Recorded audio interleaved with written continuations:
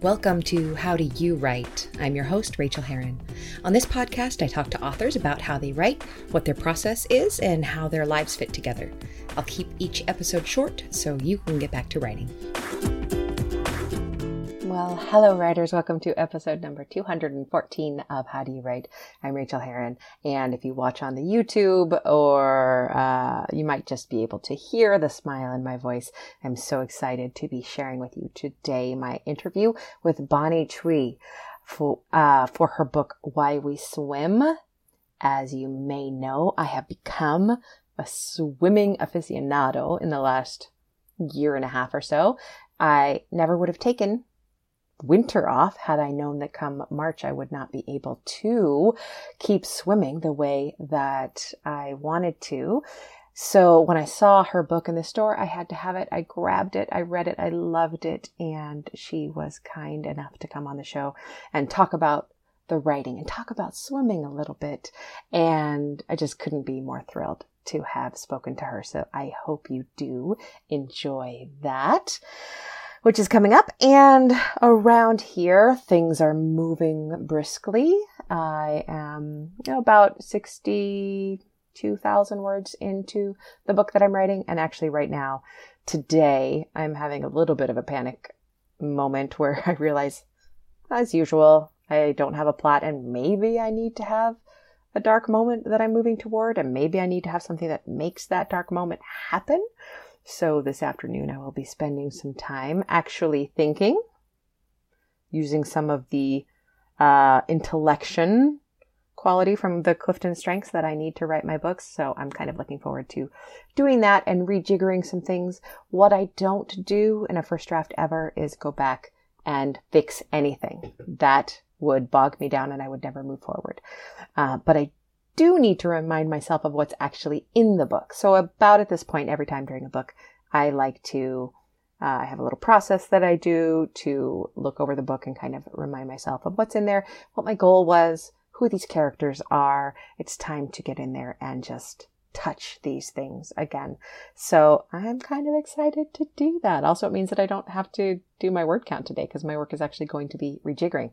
And I'm only going to spend a few hours this afternoon doing it. Doesn't need to be done again. And then tomorrow I'll be right back into the first drafting again, which I'm still really loving. So I'm a brand new person when it comes to that kind of thing. What else is going on? It has been just very busy lately as I closed out one section of 90 Days to Done and 90 Day Revision. And this is your official announcement. It is probably, I'm going to say most definitely your only announcement that you will get. If you have been thinking about joining 90 Days to Done, I actually opened 2 sections this time because of demand. And the first one is full. It filled up almost instantly, and I have about 4 slots left in the second section. So I'm going to tell you a little bit about what 90 Days to Done is about. So this is what it is. The section that is open will meet on Zoom starting January 1st, going through March 31st. We'll meet on Zoom on Tuesdays at 4 p.m. Pacific time, 7 p.m. Eastern time. So if that doesn't work for you, you can just tune this out. But this is what we do in 90 Days to Done. It is for people who want to write their books and it's just been taking them longer than they thought. It is for people who have never put a word on the page. It is also for people who have half a book, 75% of a book, but just can't get to the end. It is for novels and memoirs.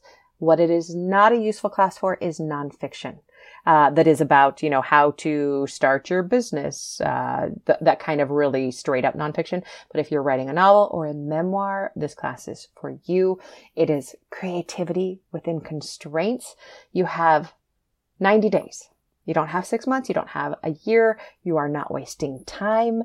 You do the work because of this constraint. And what is the really magic part is that it will be better. Your work will be better because of the constraint. I like to remind people that it is never easy to find the time to do the writing of your heart. And it only gets harder as we move forward in our lives. So the time is now if you want to do this. What else will we do in this class? I'm just looking at the page here. If you are interested in this, you can go look at it at rachelherron.com/90 days to done. The number 90 days to done. What you get in it is accountability. You get the 1 hour weekly live class, where there are a rotating hot seat where we talk about your work. Each meeting is recorded and shared afterward in case you can't attend live, but I do expect you to attend most of them live because that's where so much of the good juiciness is talking with each other about our work. You get a detailed plan of action. Every week I teach something new while at the same time you are writing your book. There is homework. It's a doable word quota based on your goals. There is no critique in class. However, there is a way that you can share some of your work with me. First drafts are too early to critique. That kills writers. It stalls writers in their tracks. This is not the class to do that. But the accountability, the action plan is there. And you get community. These communities that I put together in 90 Days to Done, they stick together. They stay together. My classes that ended last week have already met this week without me to continue meeting together and supporting each other. Just wanted to share a couple of testimonial quotes and then we will jump into the interview. But Beverly Army Williams said about 90 Days to Done, this wasn't the first novel I've ever finished, but it may well be the least painful one I've written. Don't get me wrong, I love to write. Or rather, as the saying goes, I love to have written. But if I'm going to have written, I gotta write. And 90 Days to Done provided the space, helped me carve out and commit to the time, and built a supportive writing community in order to get that novel finished. Best of all, Rachel offered craft lessons, useful as a brush up if you studied writing, and priceless if not. Answered any and all questions without making me feel dumb, and a weekly meeting that was the cornerstone of our community. Rachel's lessons and handouts are clear, smart, and sensible, just what a writer needs during the thrills and bumps of getting a novel done in 90 days. And actually, Beverly just finished 90-day revision with me too, so that was awesome. And M. Donald says, Rachel Herron is a gift. I've taken a ton of classes, both online and in person, but this is the very best class I've ever taken. I went from 0 words written on the book I've dreamed of writing for years to writing the end for the first time ever in 90 Days to Done. I never thought I could do it, but she showed me how. So that is enough of a commercial for this class. Again, I said 4 slots left. They will probably be gone by the end of the weekend. But you can always go check rachelherron.com/90 days to done. If both classes are full, there will be a sign-up form where you can get pre-alert the next time I open these. That's how these classes filled so fast, because people were on the pre-alert list. So do put yourself on that if you are interested in 90 Days to Done or 90-day revision. 90-day revision filled practically before I opened it, with students who were in 90 Days to Done who are guaranteed a slot in 90-day revision. Most of them just moved right over. So that means it filled without me opening it. So I do apologize if that was a class that you were hoping for. And what else? I'm just feeling very grateful today. I've got a candle burning behind me. I am about to, right after I push send on this podcast, I'm going to jump into the book and start to rejigger. And I just freaking love my job. And I'm so grateful that I get to do it. And I'm so grateful to you for listening. And when you reach out and tell me that you like the podcast, that you listen, that you're writing because of something that somebody said on the podcast, it makes my whole life. You can always reach out to me at rachelherron.com or find me wherever I am on the internet. And I would love to hear from you. Okay, let's jump into the interview. I know you're going to love it, and I know you're going to want to swim afterwards. All right, we'll talk soon, my friend. Well, I could not be more pleased today to welcome to the show Bonnie Tsui. Hello, Bonnie. Hi, Rachel. I'm so glad to be here with you. I have been looking forward to this so much. There are times when, publishers send me books and then, automatically I get to speak to the writers. But my favorite thing to do is when I pick up a book and love it and then reach out to the author and get them here. And let me give your bio first, and then I'll jump into heaping praise upon your head. Bonnie Tsui is a journalist and longtime contributor to the New York Times. She is the author of American Chinatown, winner of the Asian Pacific American Award for Literature, and a San Francisco Chronicle bestseller. Her new book, Why We Swim, was published by Algonquin Books in April 2020. It was a New York Times Book Review Editor Choice, a Boston Globe bestseller, and an LA Times Book Club pick and bestseller. Her first children's book, Sarah and the Big Wave, about big wave women surfers, will be published by Henry Holt for young readers in May 2021. So, wow. And I have this theory about your book, and tell me what you think. And you might think I'm just completely off base, but I think it couldn't have come out at a better time. It is super weird. Okay, so first off, it's weird to be putting out, a book about swimming in a time when most people couldn't swim. And we talked about that a little bit already. But it is, of course, the silver lining of that is that people had time to think about their relationship with swimming, something that they probably took for granted, and again, like many silver linings of this like crazy ass year would be that there's some time for contemplation, there's some time for appreciation of all of the things we've lost, but also what we will so acutely appreciate so much more on the other side of this.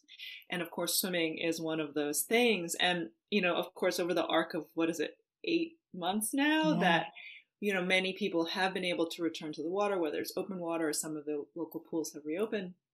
And they are coming back with, just like a ferocity of appreciation and just attention to the moment. And so I also think people had time to write. I have been the recipient of just these glorious letters, highs and lows. People are saying, I cried when I read your book and I thought, that's not what I thought was going to happen.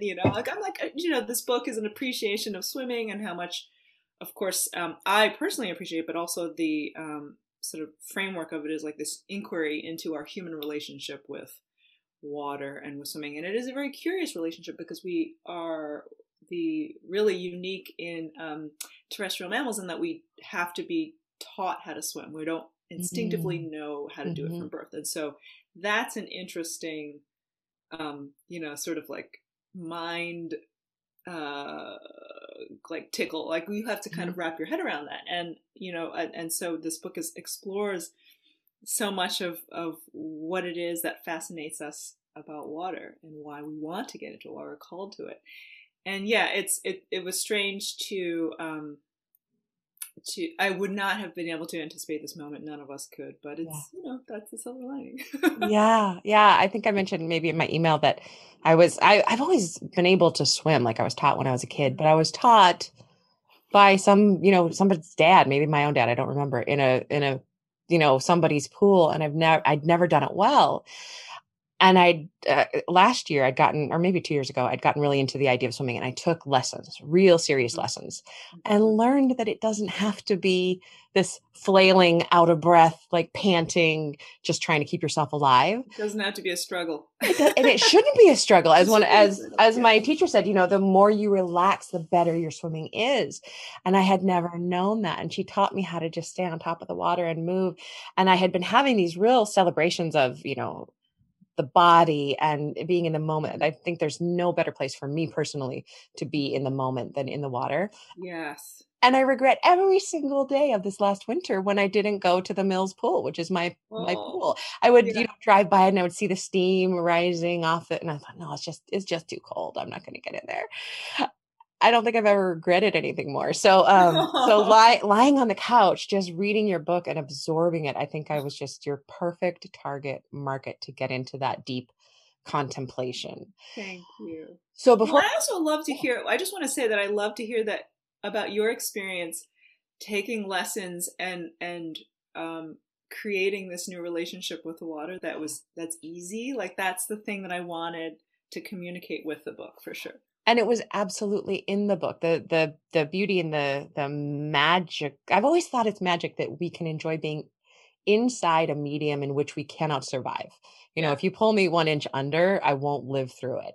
Right. And hold me there. But otherwise it's just it's the place where my body feels the best, and it always has been. I've always been a person who wants to be surrounded by water, but, and embracing that. And you and I talked a little bit in email about how I have embraced open water swimming. I actually did. I did get to Aquatic Park and it was wonderful. I've only been there once. Great job. Yeah, it was so. Are you still swimming out there? Where are you swimming right now? I am. So where I had been swimming a lot over the pandemic was at Keller Beach in Richmond. So on the east side of. Wait, I haven't swum there. I'm in Oakland, so that You should go there. It's much closer really, and it's yes. great. It's a similar in that it's a protective little cove. You're blowing And my mind right now. yeah, so look it up. I'm gonna go We'll like talk after this. maybe like after this podcast. I'm just Yeah, gonna go throw go on ahead. my. Do you go wetsuit or no wetsuit? I have gone both, just depending on the water. But I was especially careful in the early days of pandemic because you're out there by yourself. Hmm. Sometimes I would be swimming with sort of at a distance with friends, but just not knowing what the conditions were and then becoming comfortable with them, to not want to get in trouble in a way that would risk anyone around me. So I was very careful with just temperature and all that because not knowing. But I mean, I definitely would wear a wetsuit. It's pretty chilly. But I'm glad to hear that. Perfect. Okay, so you are writing about all of this and doing all this, but you're also a longtime contributor to the New York Times. Can you tell us a little bit about your writing process? When and where and how do you get it Sure. done? Yeah, I mean, I'm clearest and best in the morning. My ideal writing day is that I get up early and either I go surfing at first light or I get a couple of hours of writing and thinking in, and then I would hit the pool. Like that's what was my normal Yeah. routine was, where I would go to the Albany pool near here.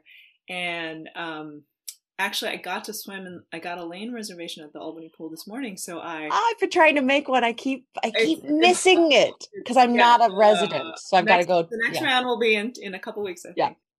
think. And it was sort of like old times because I woke up early and I kind of did a little bit of fiddling around and writing. And then I went to the pool and I came back and I was sort of getting ready to talk to you. And I got a little bit of writing in and I just thought like, it was a little bit of this normalcy that I like with my writing practice. And I mean, by like 2 or 3 in the afternoon, I'm fried. Like I just can't really hold big thoughts. And so I like in the afternoon to be in the input mode. I like to be reading and just, lying on the couch, just, having other people's words kind of flow through me. And then I use Scrivener to write, and it's a fantastic program, especially for like long form work that I wrote while we swim using that program. What I discovered is that there's like you have Scrivener installed on your laptop, but also I have it on my phone, so that if I'm lying on the couch and reading something and I have like a moment of insight and I want to note it down in the document that I'm working on, I will just take my phone, open it up, and I can type it in.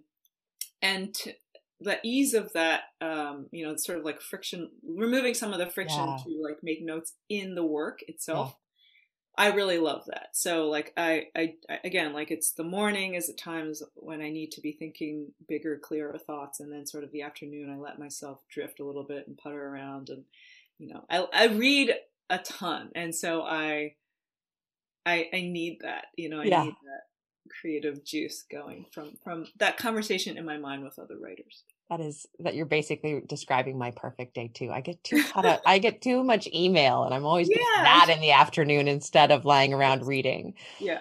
But lately my goal has been to get at least 2 hours of reading a day. Yeah. I just got to fit it in somewhere. Yeah, so yeah, for sure. What is your biggest challenge when it comes to writing? I think that the mushy zone, when the idea has yet to coalesce and solidify, I have trouble with that because I'm sort of like, I got this feeling maybe that it's around some topic that I want to write about. I don't know what it is. I don't know what the specifics are. I don't know what shape it would take, but it's just sort of like this tickle. And the weird thing is that once it finally solidifies into specifics, where I'm like, oh, this is the argument, this is the thread I can pull to, create a piece. I feel like an idiot because it seems so clear. Like, why didn't it's so obvious. And oftentimes that comes out in conversation with right, even not even writer friends, like friends, close, just people I love having conversations with. And so I have really missed that. And I actually, I was talking to a couple of writer friends of mine from the San Francisco Writers Grotto over the last couple of days. And,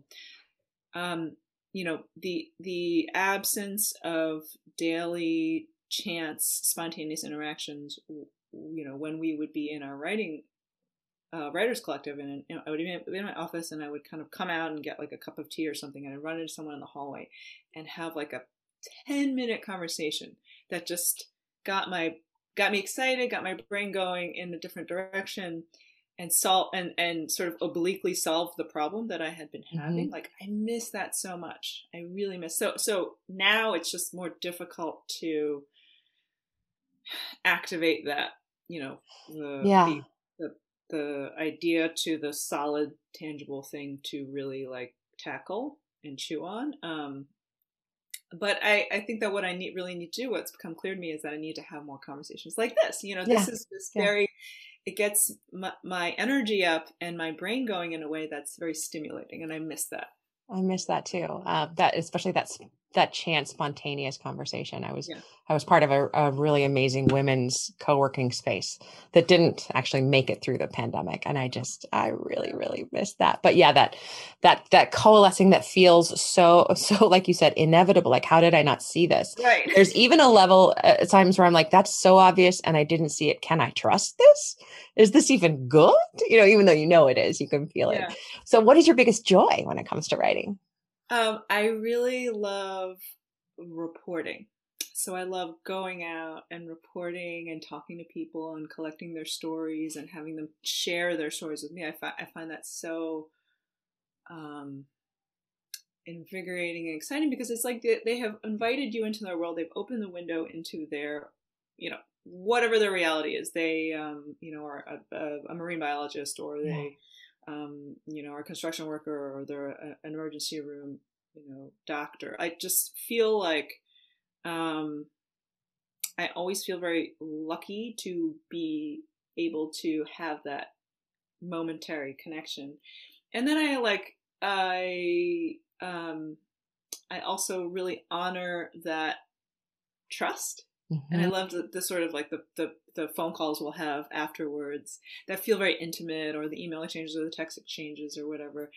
And then one of the most satisfying things for me is, of course, like, you finish the story, you polished it, you've really honed it, and then you get the kicker just right, and then you're like, yeah, that's it, and then you just send it off. It's gone. Like, that's very satisfying. I mean, sometimes it comes back to you, and then they're like, yeah, no, that's not good. But I do think that when you finish it and you hit the tone just right to your ear, your internal ear, like, that's very satisfying. And there's something to be said about you being true to your own, your own voice and your own, where your thoughts and your conclusions take you. And certainly I really enjoy that editor interaction too. But when you feel that it's right on your own before you send it on, like, that's very satisfying. There's nothing better than that. And I really want to make clear that that intimacy that you foster with your subjects and the joy with which you do that part of the work is so clear in your writing. I just kept, and I read so many books as well, but my wife knows when I was lying on the couch reading this book, I just kept sitting up and saying, I love every word of this book. I loved it when I was just with you in the water. And then I loved it when you were with these incredible other athletes that you're talking to. And you have such a way of bringing the factual and the reportage into your work, but also remaining very consistent to that intimate tone you have with the reader. And I feel like I learned a lot just from reading your book, just how to do that. So thank you so much. I'm going to say it again. Why We Swim. Everybody should go get it. I picked it up on a whim. Can you share a craft tip of any sort with us? I was thinking about this question, and it occurred to me recently that there is no substitute for printing something out and sitting with it. I mean, okay, so there's in many ways it's so much more efficient and convenient to just be like fiddling around, in the document, digitally moving things around. But when you kind of get to a certain point where you feel like you've hit the limit of that, and I felt that way recently, and I printed it out, and then I sat down with the pen, and I think it's I'm old enough to remember the transition from like writing by hand, like writing creatively by hand, to like having it start and finish on the screen. Yeah. Like when I was a kid, like in high school, and I would write longhand, and I loved doing that. And I actually remember getting my first laptop before going to college. Oh God, I'm so old. Anyway, so I was just like, oh, this is cool, and we would type like nonsense things to each other on the screen. But it was weird to move like creative thought from pen and paper to the screen. And there was I think I'm your age, and I absolutely remember that transition. And I was like, there's so much possibility there, but it's also, it's a different way of thought. It's faster, and you don't have the time to, I think there's, and everyone knows this, and there's science supporting this, like the tempo, the pace of handwriting, it's just a different connection you have with your thoughts and writing and creativity. And so I think to have interject times when with whatever piece you're writing, I think even a really short piece would benefit from that, even though probably most people wouldn't necessarily take the time to do it if they're working very quickly and have a short deadline. But I think to have at least one time when you're printing it out and you look at it, and everything is seen you just see it in a different way, and you engage with it in a different way. And so like that, from even in this day and age, I'm like, get out that freaking piece of paper and your pen and just, like get at it. I really do that when I'm very stuck. And in fact, right before the pandemic, I was in the co-working space. So I remember this. I printed out a chapter of a book I was writing on because I was so frustrated, and I literally got out the scissors. And I went back, that's so great. Like if I put this paragraph here, that, and it was really fun. It felt like playing again, and it did create that connection. Yeah, that's beautiful. What thing in your life affects your writing in a surprising way? Well, I have to say it has been, in the last few years, swimming. Yeah, I was going to say it probably is. For sure, because before I wrote this book, I did not think about it like that. I did not inquire or interrogate why it is that I feel that, going into the water, immersion, is beneficial to me. I just thought about it more as pure exercise, to kind of getting out the yayas and then sitting down. But really, it's now, having really spent time interrogating that, talking to researchers about it, doing a lot of reading, and then understanding, like observing very finely, very attentively my own experience. What am I thinking about when I'm in the water? How do I feel afterwards? And sort of like what happens in the process of writing this book, and the last section of the book, especially on flow, it was very eye-opening for me. And it was sometimes weird, and I've said this before, where I would go for a swim, and I would, in the morning, and I would say to myself, okay, what am I thinking about? What do I see? What do I taste? What do I smell? And then I would be in the locker room, like, typing into my phone, and then I would come home, and I would sit down, and I would like try to channel that again. But because it was, it had just happened, and I'd been thinking about it as I was doing it. It was like so many like meta layers. Yeah, it was really wonderful. And then I would read poetry, or I'd read some creative work about swimming that kind of got at it from like the oblique angles, like I loved exploring that, and I understand now in a much more conscious way how immersion is related to my creativity, is related to my writing practice in my life, and how I feel I can access those parts of my brain. That is truly inspiring, and I desperately want to go get in the water. I don't care what water it is. It might have to be the bathtub today. After the conversation, you're going to send me a photo. I'm like, I'm out of, your hair is wet. Right. And I can't wait. Okay, so what is the best book that you've read recently? Your book is the best book that I've read recently. So what is yours? You flatter me. I don't lay it on this thick for most of my guests, I swear. I have, so I read mostly, I read a lot of books, but mostly I read fiction, Mhm. unless it's related to, which is weird, right? I mean, unless it's related to something that I'm working on. But I think it's because fiction is so transporting. It just gets me out of my head. I just Mhm. fall into the story, and I mean, I think it does feed back into my actual work as a journalist and a nonfiction writer, because the creative ways that novelists or short story writers handle, or poets handle language and handle reality. I kind of do take lessons, but they're sort of like subconscious lessons in that, right? And language and all that.